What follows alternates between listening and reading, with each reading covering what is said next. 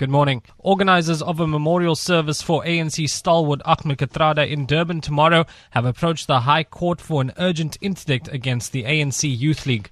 The Active Citizens group approached the court to try and stop disruptions at the event, saying they fear for the life of ex-Finance Minister Pravin Gordhan.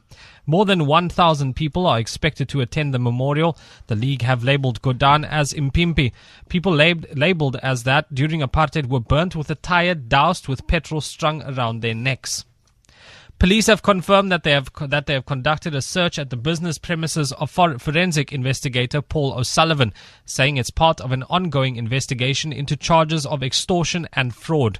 Spokesperson Sally de Beer says O'Sullivan has already appeared in court regarding the matter and the case was remanded to May.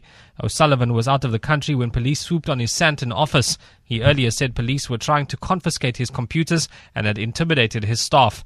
O'Sullivan has been instrumental in an IPID investigation into alleged fraud and corruption involving Acting National Police Commissioner Khomotso Patlane. South Africans should begin to talk about how to rebuild the economy now that credit rating agency Fitch has also issued a junk status downgrade.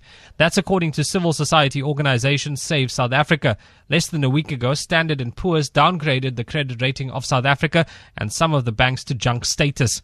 Mark Haywood is Save South Africa's convener of yesterday's march in Pretoria, says the focus should not only be on getting rid of President Jacob Zuma. We're now in a very dark hole when it comes to the economy. We're now in a situation where we're already struggling to get foreign investors into this country. Now we're going to start losing foreign investors. We're going to see a weaker rand. We're going to see a higher cost of borrowing. These things saw losses of job opportunities. They have an impact on people's day-to-day lives. Now people in this country are struggling. Finally, President of the Democratic Republic of Congo, Joseph Kabila, has appointed a new prime minister for the power-sharing government. Bruno Tshibala will lead the country until presidential elections are held later in the year. He was expelled from the DRC's largest opposition party, the UDPS, last month. The BBC's Alex Duval-Smith reports. Tshibala's main task will be to organise a presidential election by the end of the year.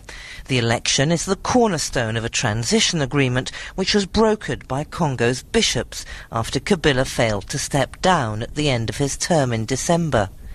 But the choice of Tshibala as Prime Minister will anger parts of the biggest opposition party, the Union for Democracy and Social Progress. It expelled the 61-year-old last month after a leadership battle. For Good Hope FM News, I'm Majikshay Peterson.